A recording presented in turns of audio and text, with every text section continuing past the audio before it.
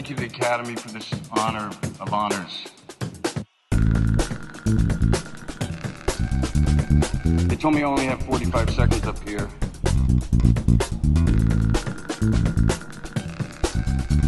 Which is 45 seconds more than the Senate gave John Bolton this week. Kestane balının diyarı Zonguldak'tan merhabalar. Çok yaratıcı açılışında. Yani gündeme yakın, gündeme paralel falan yani. Hoşuma gitti dedim, böyle açayım programı yani. Merhabalar. Merhaba. Nasılsın Yiğit'ciğim? Sağ ol canım, teşekkür ederim. Şu an olabilecek en harikuladeliğin en üst seviyesindeyim öyle. Ben de öyleyim. Allah harikuladeliğini her zaman nasip etsin kardeşim. Seninkine de kardeşim, teşekkür ediyorum. Bugünkü konumuzu tanıtmak ister misin? Tanıtayım ama şimdi sen çerçeveyi sapıttıracağın için bence çerçevesiyle beraber sen anlat ki sonradan sana sallayabileyim. Bence sen tanıt. Şimdi tarihte hangi devrim yapmak isterdin? Hı. O devrimde ne yapardın? Hı. Ve bu devrim, evet, tarihten şu anda başlatıyorum diyebilirsin ama gerçekleşmemiş bir devrim de olabilir. Diyerek zaten senin nereye kayacağını buradan. Yok, ben olduğu düşünülen bir devrim yaptım ama ben senden sonra başlamak isterim. Tahmin var mı? Rus devrimi. İlk tuzakta hayır. Şaşırttın. Böyle düşüneceğinden %100 emindim. Bunun için yapmadım zaten. Hani ikinci bir devrim bölümü falan yaparız zaten muhakkak. Fransız ihtilali ve Fransız devrimiyle başlamak istiyorum. Tam gerçekleştiği tarih 1784. 9 özür dilerim. Bundan önce yani bu devrimin başlamasının birden fazla sebebi var. Çok fazla teori var. Bununla ilgili de komplo teorileri var. Yok masonlar da yardım etti falan filan, böyle alakasız bir sürü çıkış var. Görünebilen ve tarihte kayıtlı olan şu şekilde. Fransa o dönem İngiltere ile 7 yıl savaşları yaptığı için ekonomisi çöküyor.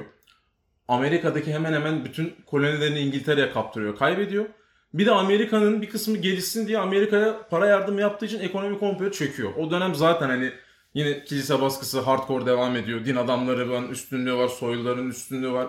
Burjuva sınıfı bir tık ortaya çıkıyor ama onlar da teknik olarak kul sayılıyor. Hani bugünkü vatandaşlık kavramı olmadığı için teknik olarak burjuvanın olması gerektiği burjuva şeklinde yaşamıyorlar hiçbiri. Sonuç olarak abi, yaşayan her türlü vatandaş, ruhban sınıfı ve yönetici sınıftan değilsen bir yerden sonra ekonomik olarak bir krizin içinde buluyor kendini. Bir de tarım mallarına stok yapıyorlar. Tarım mallarına stok, mesela atıyorum bilmem kaç senede toplanmamış bir konsey var, onu topluyor ne yapalım diye. Tarım vergileri şöyle: sen yetiştirdiğin mahsul için vergi veriyorsun. Sonra akşam ondan yemek yapıyorsun, yaptığın yemek için de vergi veriyorsun. Hani bu evreye getirmiş, bir yerden sonra ayaklanmalar oldu. Hani bak, bu ılımlı hali işte. Sağ tarafa sağcıları, sol tarafa solcuları, hani sağ sol muhabbetin çıkış noktası da o toplantıdan diyorlar bu arada. Ya ne olacaktı abi? Ya ne olacaktı değil mi? Çok mantıklı. Ben hiç böyle düşünmemiştim. Neyse. Bu dönemde 16. Louis var. Kendisinin birazcık midesine düşkün, boş beleş bir insan olduğu söyleniyor. Yani çok bir şey katmamış ülkeye. Aynı zamanda hanımı Marie Antoinette sürekli böyle bir parti, after party, daha fazla after party, sarayın kaynaklarını nasıl daha fazla tüketebiliriz üzerine hayat kurmuş bir ablamız. Tamam. Genel konjonktür bu şekilde ilerliyor. Aynı dönemde özellikle neden bu devrimi seçtim? 1. Matbaanın, üniversitenin ya da bütün aklına gelebilecek Fransız ihtilalini oluşturabilecek düşünürlerin ve filozofların hani bir arada yaşadığı bir çağ sayabilirsin. Çünkü bunların hepsi aslında Fransız devriminin kökünden etkilediğini düşünüyorum. 1. Descartes. 2. Montesquieu. 3. Jean-Jacques Rousseau. Böyle hani felsefede şu an en kafa adamları kim neyi üretiyor diye baksan hani hepsi o dönem buna katkısı olacak şekilde şeyler yazmış. Mesela sen benden daha hakimsindir. İlk Montesquieu'dan çıkan kuvvetler ayrılığı, bu Jean-Jacques Rousseau'nun eşitlik, adalet üzerine olan olayları, Descartes'in özgür düşünce ve özgür düşünceyi savunması. Bunların hepsini alttan alta beslediğini düşünüyorum. Peki sen kimsin abi? Bana onu anlat. Şimdi daha gelmedik daha dur. Bir devrimin altyapısını anlatıyorum. Devrimi yapayım, devrimin after'ında ne yapacağımı söyleyeceğim. Peki sen şey misin? Yani tanıdığımız biri mi olacaksın, sen mi olacaksın? Ben kesinlikle ben olarak gireceğim. Neler yapacağımı anlatacağım ama o bir tık soyguna da kaçıyor. Velhasıl konuya geliyorum abi. Bir evrede aşırı vergen, zaten fakir olan insanlardan aşırı vergi alındığı ve ruhban sınıfı ya da yönetici sınıfından vergi alınmadığı ve vergiler tamamen işçilere, köylere bindiği için otomatik olarak halk ayaklanmaya başlıyor. İsyan çıkıyor, işte açız, yiyecek yemek bulamıyoruz, cart bulamıyoruz, jurt bulamıyoruz diye. Abi bunlar ilk başta Versailles Sarayı'na kadar yürümeye karar veriyorlar. Versailles Sarayı'nın oradaki tenis kortlarında toplanmaya başlıyorlar. Orayı karargah olarak seçiyorlar. Burada işte beyannameyi hazırlıyorlar. Fransa İnsan Hakları Beyannamesi. İşte eşitlik, adalet, nasıl yönetilmeliyiz, şu olmasın, baskı olmasın, hiç kimseye zulmedilmesin. Bunlardan oluşan metin taslağı ve anayasa gibi bir şey hazırlıyorlar. Ama daha henüz yürürlüğe girmiyor işte. Bir de parlamento olsun. Parlamento kralın yetkilerini kısıtlasın. Yani kuvvetler ayrılığı, Montesquieu'nun dediği olaya geliyor bir şekilde olay. Yetmiyor. Bastile'ye gidip Bastille hapishanesini basıyorlar. Bastille hapishanesinden mahkum kaçıracaklarını söylüyorlar ama Bastille hapishanesinde çok, yani mahkum sayısının 10 katı kadar falan insan ölmüş yani. Hani olay artık kan dökmek, anladın mı? Hani kim yatıyor falan. 10 kişi yatıyorsa içeride 100 kişi ölmüş bu olay esnasında falan filan. Neyse, meanwhile bütün bunlar yaşanırken işte saraya kadar girmeler, 16. Louis'i görevden almalar, karısının o meşhur ekmek bulamıyorsunuz pasta yiyin konuşmasına kadar ya iğrenç bir konuşma. Ben abi öncelikle bir şurada dahil oluyorum. Bir gece önceden abi ekmek bulamıyorsanız pasta yiyin diyen konuşmanın yapılacağı meydana Pasta getiriyor. belli yerlerine pastacılar yerleştiriyorum. Bir gece önceden bunun için bir tarikat kuruyorum abi. Diyorum ki hani ben geleceği görüyorum. Bakın mesela 10 dakika şu olacak. Yarın böyle bir şey olacak. Bu kadar yüzsüz bir kadın. Benimle misiniz diyorum. Burada öyle 40-50 tane böyle şeyi alıyorum Fransız'ı. Ertesi gün oluyor. İşte Marie Antoinette çıkıyor. Ben Marie Antoinette'in yanına gidiyorum. İşte Fransızca reverans yapıyorum. Selam veriyorum falan. Böyle bir hafif yavşayan bir dille. İşte geçmiş doğum gününüzü bilmiyordum. Buyurun pasta diyorum. Bir bakıyorum ben de etkileniyor mu? Marie Antoinette'e kafadan zaten bir yürüyorum. Etkilendi. Belki bir şeyler yaparım. Etkilenmedi. Şılak diye pastayı suratına yapıştırıyorum. İşaret veriyorum. Dün geceden örgütlediğim 50 kişi benimle beraber kafasına pasta atıyor. Al sana pasta falan filan diyoruz. Peki etkilenseydi? Etkilenseydi bilmiyorum. O bambaşka bir evren artık. İşte ben pasta attığım versiyonu seçiyorum ki devrim tamamlansın. Hayır, ne yapıyorsanız yaptınız mesela sonunda ya da pasta attırır mıydı? Zaten her türlü yani benle evlendi falan filan her türlü pasta yiyecek abi, kaçırıyor. Sen iğrenç bir insansın. Abi neden, ne alakası var? Belki devrimi farklı bir yöne götüreceğim. Bir de niye farklı bir yöne götürülmesi gerektiğini de açıklayacağım sana. Şimdi bütün bunlar oldu, bitti, yaşandı. Tamam, devrim oldu, güzel. Ama şimdi bir devrim bir günde olmadı. İki cumhuriyet bir anda kurulmadı. Kimsenin, kralın güçleri herhangi bir şekilde bir günde kısıtlanmadı. Bir evrede bu devrimciler kendi aralarında Jacobenler, Girondinler ikiye bölündüler. İşte biri daha radikal, hani kralı öldürelim, onu da öldürelim, ona da giyotin, buna da giyotin. Öbürleri yok, kral kalsın ama yetkisi kısıtlansın falan filan. Robespierre'in zaten ne kadar manyak olduğunu bütün tarihte biliyor. Bu Jacobenlerin başındaki adam. Bu hani giyotin master falan filan zaten. Bu arada seveceğim bir şeye baktım. Giyotinin ismini nereden aldığına baktım, biliyor musun? Biliyordum ama şu an hatırlamıyorum. Abi Doktor Joseph Ignace Guillotin diye bir adam. Adamın giyotinle komple bir alakası yok. Soyadından dolayı onun şeyini veriyorlar. Ailesi dava açıyor artık. Hayır bu soyadın kullanılmasını istemiyoruz falan filan diye. Ben böyle bir şey bilmiyordum. Ben böyle okudum. Neyse, velhasıl. Bütün bu devrim, kaos, carcut bilmem ne varken abi bir Eiffel Kulesi'nin ayaklarının bastığı 4 ayağın arsasını alıyorum. Başta göz arasında. Sen ne anlatıyorsun abi? 2 Louvre Müzesi'nin abi bütün arazisini satın alıyorum yer altından itibaren. Devrimin ortasında bunlarla mı uğraşıyorsun? Hayır ben o kaosun arasında hani ucuz arsa kapatayım falan filan, anladın mı? Zamanında Chateau de Chambord'u çalmıştım biliyorsun. Hani buraya gelip bunların arsasını almamak ayıp olurdu yani. Tamam. Kapadın. Bunları kapadım. Bunlar cepte zaten. Ben bunları bir evrede kullanırım diye işte ileriye yatırım maliyetinde tutuyorum. Tamam mı? Devrimsel dönüşüm mü? İşte artık adına ne dersen o zaman bakarız ya. Bilmiyorum, arsa bana geçsin de. İlk Eyfel'i yapmak istiyorum diye gelsinler, ben o zaman onlara cevabını veririm ne olduğunu. Şimdi devrim oldu, bitti. İşte kralın yetkileri kısıtlandı, sürgüne yollandı. Bir sürü insan katledildi boşu boşuna. Herkese patır kütür giyotin, yani suçlu suçsuz ayırt etmeksizin. Yani çok karışık bir olay oldu. Sözde adı Cumhuriyet olan bir şey ilan edildi. Tamam da yani Cumhuriyet ilan edildi. Bunun üzerine 3 kez daha yönetim değişti. Yok 9'lu bilmem ne konseyi, 3'lü bilmem ne konsülü, Napolyon geldi oraya parladı bilmem ne. Yani velhasıl şunu demek istiyorum. Devrim çok hardcore, kanlı bir şey ne yazık ki. Ama devrim oldu, yapıldı ve bitti olmuyor. Bunun Cumhuriyetin oturması bile nereden baksan bu devrimden 100 yıl falan sürmüş. Sen kamu spotu musun? Hayır, kamu spotu değilim. Sadece şunu söylemek istiyorum. Aynı zamanda bunun başka versiyonlarının da olduğunu biliyorum. Ama bunu ikinci tura saklayacağım. Devrim basit iş değildir. Basit iş demiyorum Devrim... zaten. Kansız da halledilebilir diyorum. Hani... Yaptım deyip aynen geçmeyin. öyle. Bir kere de olmuyor abi. Devrim yaşandı. Bitti. Öyle olmuyor ne yazık ki. Teşekkürler Yiğit. Rica ederim. Evet. Bitti mi? Evet. Gayet. Abi çok bir şey yapmadın devrimde. 3 tane toprak kapadın. Bir de Marie Antoinette'e yürüdün. Evet. Ve bence ana amaç Marie Antoinette'e yürümekti. Rezil olmamak için toprağına Kesinlikle kapadın. o değil de hani bir tık da şeyi düşündüm. Hani sonraki 100 yılda oturmuyor. Aslında bu devrimi boşuna yapıyorsunuz. Bakın ben size daha iyisini öğretebilirim. Marie Antoinette'e yürümemin sebebi oydu zaten. Hani bu kadar kan dökülüyor ve kafadan bir 100 yıl daha oturtamıyorsunuz. Ben bu devrimden ne anladım o zaman? Yine insanlar öldü, yine kan döküldü yani. Yine iyi niyetinle sen. Kesinlikle. Medeniyete bir şey katmaya çalışmışsın. Ben de burada. Şimdi Yiğit'ciğim. Evet.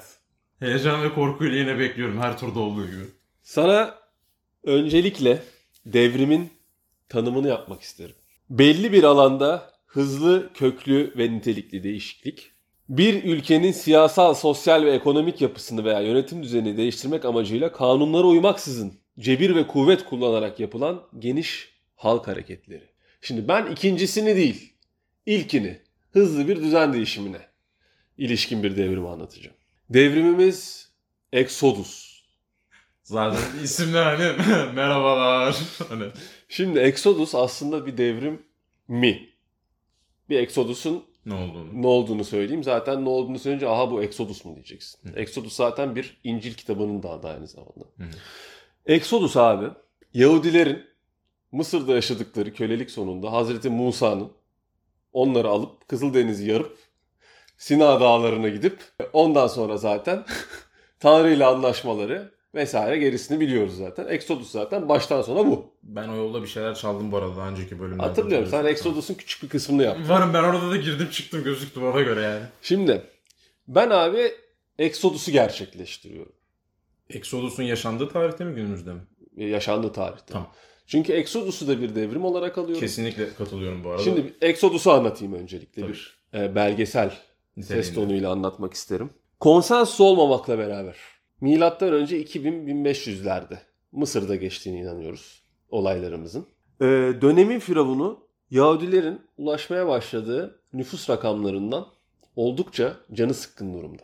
Dolayısıyla firavun o dönemki bütün Yahudileri köle yapmaya karar veriyor. Ve bütün çocukları da Nil Nehri'nde boğdurmaya karar veriyor. Bu bebeklerden biri de Hazreti Musa. Annesi Hazreti Musa'yı bizim filmlerden alıştığımız bu sepete koy, Nil Nehri'ne bırak şeklinde koyuyor. Ben şimdi öncelikle sepette gidiyorum abi Nil Nehri. Yok dağa geçiyorum. Ya artık ya. Yani anladın mı? Yok abi. Yani kapatma davası hani her şey var anladın mı ya? Yeter artık ya. Hazreti Musa abi tıngır mıngır gidiyor Nil Nehri'nde. Ondan sonra Firavun'un kızı şans eseri nehrin sonunda Hazreti Musa'yı buluyor. Acıyor ve kendi çocuğu olarak büyütüyor. Hı. Ondan sonra abi Hazreti Musa büyüyor ama orijininin farkında Yahudi. Bir Yahudinin kırbaçlandığını görüyor. Ve bir Yahudinin hak ettiği saygı ve sevgiyle onu kurtarıyor. Ve onu kırbaçlayan adamı da öldürüyor. Bunu yaptığı için de kaçması gerekiyor. Kaçtığı yerde hem karısını buluyor hem de Tanrı'yla ilk konuşmasını yapıyor. Bir çalılığın içinden yapıyor. Yanan bir çalılıktan yapıyor.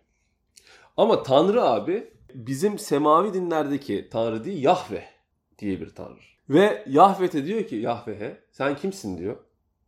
Yahve de abi Musa'ya flex yapıyor. Diyor ki I am what I am. Yani ben benim. Ne soruyorsun? Boş yapma diyor. Tamam mı?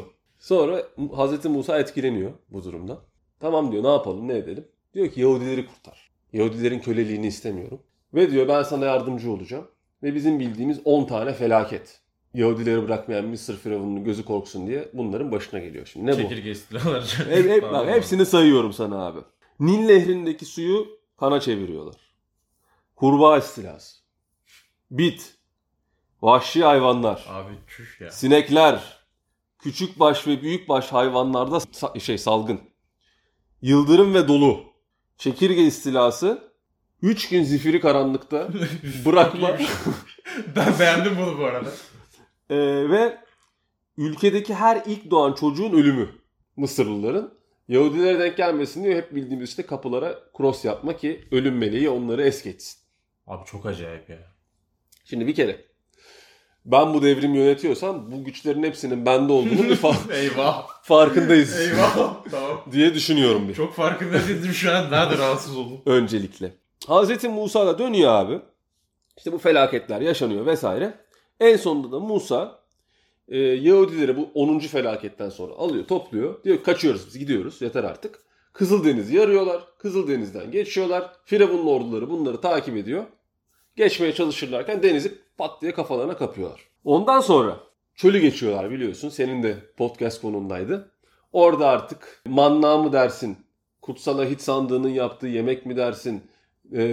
Ne cennet helvası mıydı senin terminolojin? Cennet helvası. Abi bak beni kudurtma şu an bu arada bu tutarlılık varsa bu hikayede orada bir yerde döner yağmur var hala haberin olsun orada yağıyor olması lazım iyi bak. Bak kudret helvası mı der? Döner falan yağmıyor kardeşim. Bu benim devrim. Benim devrimde ben dönerleri Mısır'da bıraktım hepsini. Tamam eyvallah. Kudret helvası mı dersin? Çölde yaşamak için bir besin kaynağı. Bundan besleniyorlar. Bir sürü betimleme var bunun tadına ilişkin. Ben en beğendiğim betimleme olan ballı güllaç tadında olduğunu varsayıyorum. Benim devrimimdeki manna ballı güllaç tadında. Ben daha ziyade kudret helvası olduğu için böyle dondurmalı, kaymaklı irmik falan gibi hayal etmiştim. Yani niye bilmiyorum. Sen hayal ettin işte ben direkt Helal olsun. kaynaklara Üretime baktım soktun. ve hayır, ballı güllaç olarak Tamam, da kaynaklardan afiyet bal şeker olsun. bana cevap geldi. En sonunda da çölü aşıyorlar abi. Çölü aştıktan sonra bu Sina Dağı'na varıyorlar. Orada da Yahve Musa'yı çağırıyor da diyor ki siz benim seçilmişlerimsiniz. Vaat edilmiş topraklarınız. Bunlar bu bildiğimiz bütün şeyler. Al bu 10 emir. Buna göre yaşayın. Siz artık benim halkımsınız vesaire. Bana diyor Tabranıkıl diye bir şey yapacaksınız diyor. Bu da abi bir böyle tente çadır gibi çok büyük bir çadır diye anlatılıyor. Bu da abi Tanrı'nın içinde kaldığı, yaşadığı çadır. Ya ben burada kalacağım diyor. Ve sonra Süleymaniye Tapınağı kurulana kadar da çadırda yaşıyor. Ve çadır taşıyorlar falan yani böyle bir şey. Şimdi bir de Yahve'yi anlatmam lazım. Tabii o kadar. Çünkü Yahve bronz çağına kadar gidiyor aslında. Etimolojisi ve Yahve kavramı bu şey. Mit diyeyim. Semavi tanrıdan farklı olarak bunun zamanında abi bir sürü tanrı var. Yani Yahve tek tanrı değil aslında bronz çağına gittiğinde. El diye bir başka tanrı var. Aserah var. Baal var. Baal'ı zaten duymuşsundur. Bir de bir sürü farklı tanrı var. Şimdi ben ne yapıyorum? Daha ne yapacağız zaten hani? Şimdi ben zaten bu devrimi yönetiyorum. Elimdeki güçlerin farkındasın. 10 tane felaket. 10 felaketin üstünde belli ki Kızıldeniz'de yarabiliyorum. Limitsiz şeyim de var. Yiyecek içecek erzağım da var. Mannalar kontrolümde. Önce bu Yahve ne? Bence Yahve, şimdi dedik ki bir kere tek değil çoğul bir sürü tanrı var. Evet. Birden fazla var. 2. Yahve abi belli bir dönemde adını söylemek tabu oluyor. Adonai demeye başlıyorlar buna. Ve Adonai çoğul bir şey. My Lords demek, tamam mı? Şimdi Yahve'ye aslında etimolojik olarak çoğul olarak hitap ediyorlar. Yani aslında birden fazla kişinin olması gerekiyor. Evet. Çünkü çölde bunları yaşatacak bir teknoloji var. Sürekli yemek veriliyor bunlara. Sabat biliyorsundur bu Yahudilik şeylerinden. Aslında Tanrı'nın dinlendiği gün. O yüzden abi her şeyi kesiyorlar bir ibadet günü. Çünkü Tanrı dinleniyor şimdi. Tanrı'nın dinlenmeye ihtiyacı var bir kere. Böyle bir Tanrı. Yine bak bir şüpheli bir durumlar var. Sağ ol. Bir de abi Tanrı nedense insanların nasıl yaşamak istiyor ve çadır kurduruyor. Bunları anlattık. Şimdi o zaman bu Tanrı değil abi. Abi yani sınırsız yaratıcı gücün var ve çadırda mı yatıyorsun yani? O zaman Bak, bu Tanrı kardeşim teknolojisi olan uzaylı, birden fazla yaşaması gereken yerler var. Bunlar uzaylı abi. Ben şimdi ne yapıyorum biliyor musun? Sina Dağı'na vardık. Uzaylıların yanına gidiyorum. Çünkü artık gözümüzden perde kalktı abi. Uzaylılar. Diyorum ki abi bak ne istiyorsan, halk mı istiyorsun, toprak mı istiyorsun, ne istiyorsan ben bu insanları ikna edeceğim. Zaten beni takip ettiler. Ben şu an Tamam. çok popiyim bunların arasında diyorum. Eyvallah. Beni abi ana gezegeninize mi götürürsünüz, teknolojinizi anlatırsınız, bir kozmosun yaratılış hikayeleri, ben niye varım, insanlık niye var, bana bunları anlatın, gezegeninize götürün. Ben abi istediğiniz gibi dolandırıyorum aşağıda. Kabul etmezlerse bir B planın var mı mesela? Kabul ettiler abi. Ettiler yani. Ve ben Yahudi toplumlarımı arkamda bırakıp devrimi de bir dolandırıcılık için kullanıp uzaya yerleştim abi. Bu birinci alternatif. Mor olmaları gerçeği dışında. Evet. Şimdi Dinliyorum. sana ikinci alternatifte geliyorum. Tamam abi. Kızıldeniz'i açmıştık ya. Hı. Çöle böyle gitmiyoruz abi. Tamam. Kapadık kafalarına öldüler. Tamam mı? Yine açtık geri gittik abi. Kızıldeniz'in başına döndük. Biz abi gidiyoruz. Mısır'a gidiyoruz. Ordular bizi takip ediyor. Kızıldeniz arasında boğuyoruz. Gidiyoruz geliyorlar. Kızıldeniz arasında boğuyoruz.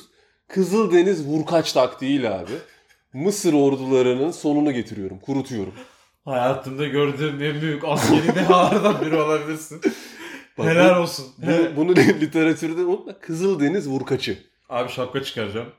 Devam edebilirsin. Teşekkür ederim. Sonra abi zaten Mısır'da ordu kalmadı. Biz abi Yahudilerle beraber Mısır'a dönüyoruz. Ben öyle ışığı kapıyorum, açıyorum, bilmem ne yapıyorum. Zaten 3 gün zifiri karanlık falan yapabiliyorum. Sinirlendirene beni çekirge yolluyorum falan. Biz abi orada bir Yahudi krallığı şey yapıyoruz. Medeniyet kuruyoruz abi. Ve beni almıyor musun buraya?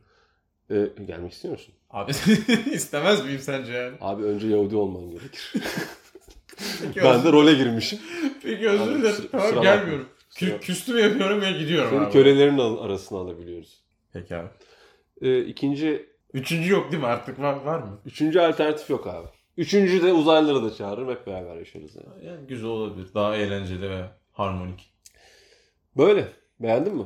Çok beğendim ama yine tabii beklentinin üzerinde ve dışında bir şey verdiğin için bir kez daha yürekten kutluyorum. Özellikle Kızıldeniz'de kasıtlı olarak devamlı Maraş yapıyor olman müthiş bir şeydi yani. Yani istiyorsan mesela Zifri Karanlık'ta da onu yapabilirim. Böyle bütün o felaketleri de birleştirebiliriz orada. Yani ben izliyorsam yani hoşuma gidebilir bir tık yani. Yani boş olsa da olur yani. Kimse ölmese de olur Tamam, yani. çok çok sağ ol. Şimdi müsaadenle ikinci section'ıma geçiyorum ama sana küçük bir açıklama yapacağım başlamadan önce. Daha önce Matruşka Nationalism diye bir şey duydun mu? Duymak isterdim. Tamam. Güzelmiş derim. Duymadım. Evet, tam olarak Türkçe karşılığı Matruşka milliyetçiliği. Yok be. Şu... Teşekkürler. Abi şöyle. Bu 2000'lerden sonra Sovyetler Birliği dağılınca ex-Sovyet ülkelerinin hepsi bir anda kafayı yiyor. İlk birinde devrim olmaya başladığı zaman hepsi bundan etkilendiği için bunun ismine Matruşka Nationalism koymuşlar. Diğer ismi de Renkli Devrimler. Bunların spesifik birkaç tanesinin ismini verip sonra bir tanesi hakkında bir şeyler yapmak istiyorum müsaadenle. Tabii ki de. Abi Belarus, Kod Devrimi, Kırgızistan, Lale Devrimi, Moldova, Üzüm Devrimi, Gürcistan, Gül Devrimi ve Ukrayna'nınkine geliyorum abi. Turuncu Devrim. Turuncu Devrim'de ne oldu ve Turuncu Devrim niye Turuncu Devrim olarak anılıyor? Evet. Bu dönem yine ülkede iki aday var. Bir tanesi Yushchenko, öbürü Yanukovych. Kendi aralarında işte kavga ediyorlar. Yok sen seçime manipüle ettin, yok sen seçim manipüle ettin, yok trafoya kedi girdi falan filan. Kendi aralarında kavga ediyorlar. Halkta bir yerden sonra bir bunalım başlıyor. Seçim tekrarlanıyor garip bir şekilde. Yushchenko tekrardan kazanıyor. Fakat adil bulunmadığı için bütün bu olaylar halk ayaklanıyor. Abi devrim şöyle gerçekleşiyor ama. Halk yürüyor parlamentoya doğru. Asker, polis, aklına gelebilecek bütün kamu görevlileri kol kola abi. Çay içiyorlar, kahve içiyorlar. Turuncu Devrim için spesifik olarak bestelenmiş bir şarkı var. İsmi Razom Nas Bagato. Bu biz birlikte güçlüyüz gibi bir şey demekti hatırlıyorum. Hani devrimin kendi marşını oluşturmuşlar ve bütün Ukraynalılar aynı anda bunu söylüyor. Sıfır kan dökülme, sıfır kötü bir olay. Gayet temiz bir şekilde hallediyorlar ve devrim oluyor. Şimdi burada şöyle bir sıkıntı var ama. Turuncu Devrim olduğundan 5 ya da 10 yıl sonra ben Ukrayna'ya gittim, Kiev'e gittim. İç savaş döneminde gitmiştim hatırlıyorsun. Hatırlıyorum. Yine orada böyle hayvan gibi gösteriler, protestolar vardı ve bizim yaşımızda bir sürü insanla tanıştım. Abi herkesin dediği şey Turuncu Devrim'de boşuna yapılmış bir hikayeydi. Şu anki devrimde boşuna yapılmış bir hikaye. Bunların tamamı Rusya ve Amerika arasındaki oyunların manipülasyon olduğunu ve bu halkın ve bu gençliğin boşuna bununla etkilendiğini iddia ediyor Ukraynalılar da.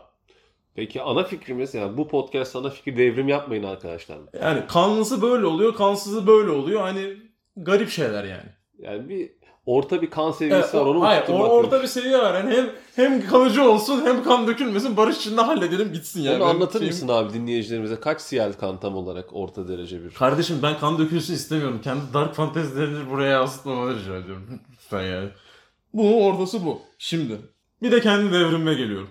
Tamam. Bu sana karşı bir devrim. Bana karşı mı devrim? Ve Tamam. dünyanın geri kalanına karşı. Tamam. Şimdi benim bu hayatta en sevdiğim şey döner abi. Tamam. Bunu biliyoruz. 150 bölümdür konuşuyorum. Ben sevgilin derdim ama döner çıktı tamam. Peki abi eyvallah. Şu an bunu yazıyorum bir kenara. Hakkım böyle mi ediyor? Neyse. Şimdi dönerin dünyada bilinirliği tamamen Berlin yüzünden. Berlin'de de bulundum. Berlin yüzünden. Yani bütün dünya olayı Berlin döneri diye biliyor. Çok saçma. Bize ait olan bir şeyin öncelikle Almanya'dan dolayı meşhur olması. Ve senin gibi işte döner ne ya? Saki şeyler yok ahtapot, ıstakoz falan diyen adamlara karşı bir tepki olarak abi. Devrim başlatıyor. Döner devrim başlatıyorum abi. Benim doğum günümde 30 Ekim'de her yıl bütün halka ücretsiz sınırsız döner dağıtılıyor ve dünyaya tekrardan Türkiye'nin reklamını yapmış oluyoruz ve dönerin de bizim olduğunu kanıtlamış oluyoruz.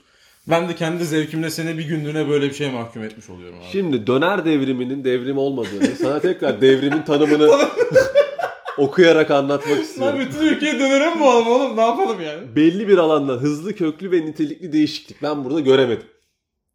Peki abi. Siyasal yapıyı cebir ve kuvvet kullanarak geniş halk hareketleriyle değiştirme isteğini de göremedim. Döner yiyen insan sayısı artacak belki. Teşvik olduğu için. Bilemeyiz ya. Sen abi konsepti çok anlayamamışsın canım ama tamam. Ben geçebilir miyim? Haber seçinde mi? Başka Hayır. bir şey mi? Benim de abi çok küçük bir şeyim var. Buyursunlar. Amerikan devrimi. Ama niye yapmak istiyorum onu söyleyeceğim. Neden? Bütün bu işte founding father'lar, işte böyle mason, ezoterik tarikatlar, işte sembolizmler, bilmem neler falan ya. Ben abi millet çıldırsın diye Amerikan devriminden sonra her yere böyle hazine avı gibi işte şuradan şuraya gidin, buradan buraya gidin, özgürlük anıtının altından şunu yaparsanız bu çıkar falan filan diye böyle bir artifact hunt'lar bütün şeye millet boyunca abi işte paraya yok göz koyacağım. İşte yok oraya buraya böyle... Gerçekten var mı peki bunlar insanları kandırmak için mi yapıyor? Hayır, kandırmak için abi, herkes kafayı yesin diye.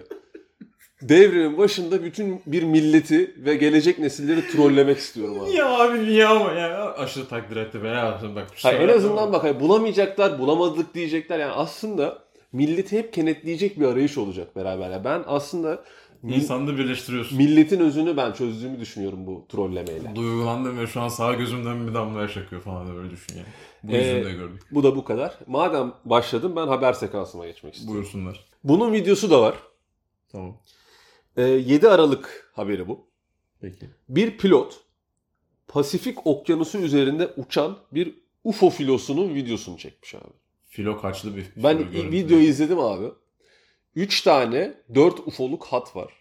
Hatta 4-5 oluyorlar bazen. Yani 5-10-15 tane UFO düşün. Ve tam düz 3 tane çizgiyle arka arkaya gidiyorlar. Ve sonra abi ne böyle hızlanıyorlar ne yukarı aşağı gidiyorlar. Giderken hepsi yok oluyor abi. Video bu. Bir anda. Evet, bir anda. Bir anda değil. İlk 3'ü gidiyor, 5'i gidiyor falan filan derken 15'i de yok oluyor. Açıklama hiçbir şey yok. Hiçbir şey yok. Şaşırtmadı.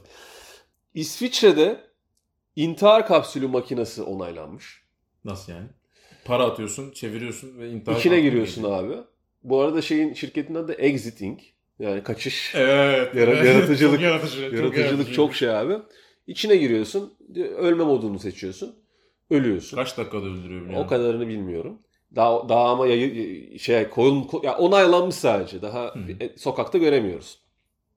Futurama diye bir çizgi film vardı abi. Orada vardı bunlar, Suicide Boot. İzlerken bak gerçekten hatırlıyorum. Yok artık ya böyle şey mi olur? Demiştim. Dediğim şey şu an oluyor. Adamlar ileriyi görmüş 10 sene önce. Abi İngiltere'de bir köy. Adı Packley. Packley köyü. Tamam. Packley köyü abi. Birleşik Krallığın en perili köyü seçilmiş. En perili. Hani daha az perili köyleri de var demek. Aynen. Bu en perili köy. Ve 1069 kişi yaşıyormuş abi köyde.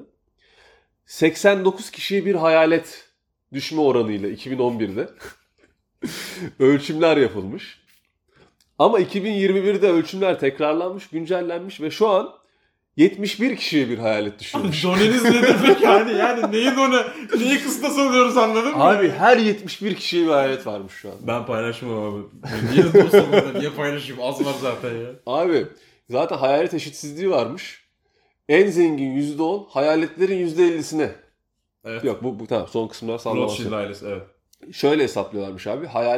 Kaç tane hayalet görme olayı varsa nüfusa bölüyorlarmış. Bu da böyle bir matematik. Harika bir anekdot. Bu bence sende de vardı ama bunu ben önden söylüyorum. Çin'e ait uzay aracı ayda gizemli ev denen bir objeye rastladı. Benim anlamadığım kısım şu. Dedim ki tamam rastladı okey. Bu zaten geçen haftanın haberiydi. Rastladı da bir hafta geçti abi. Gidip görmediniz mi? Ayın karanlık tarafında olan bu evi abi 2 ya da 3 ay içinde anca varabiliyormuş. Kaç kilometre fark var? Abi ne yaşıyorsunuz 80 metre uzaklıktaymış. Abi yani. Şimdi anlayamadığım noktayı sonradan anladım. Bu bir Çin aracı olduğu için Çin malı anca Bu kadar. anca 80 metre 3 ayda gidebiliyormuş abi. Bu rover ama değil mi? Tekerlekli bir şey. Yani uzay gemisi orada da yani Space Shuttle orada da ve o gitmeye çalışmıyor. Bayağı uzaktan kumandalı araba gibi bir şey. Ya ben resmi gördüğüm için rover diye düşünüyorum ama tamam. dediğin gibi belki yörüngede bir şeyse daha mantıklı olurdu en azından. Değil mi mesela yani uçarak gitsen yani hazır orada uçan bir cismi varken. Abi 80 metre diyorsa onu bence karadan hesaplıyor. Bence rover. Bence de öyle. Xenobots isminde kendi kendine üreyebilen robotlar üretilmiş abi. Evet. Sonun başlangıcına. Geçmiş olsun. Ben bunu zaten daha 1. bölümde söylemiştim yani. Bizim kontrolümüzün bir tık ötesine geçtiğinde ben huylanıyorum. Huylandın mı? Huylandım abi, manyak mısın sen? Huylanmıyor musun yani? Yani bir bakalım. Şeymiş abi böyle balçık gibi bir şeylermiş benim anladığım. Yani şu an Xenobotslar sabaha kadar ürese de bir şey olmaz. Şu an. Sen de her podcast bölümünde ürüyorsun ama devam ediyorum.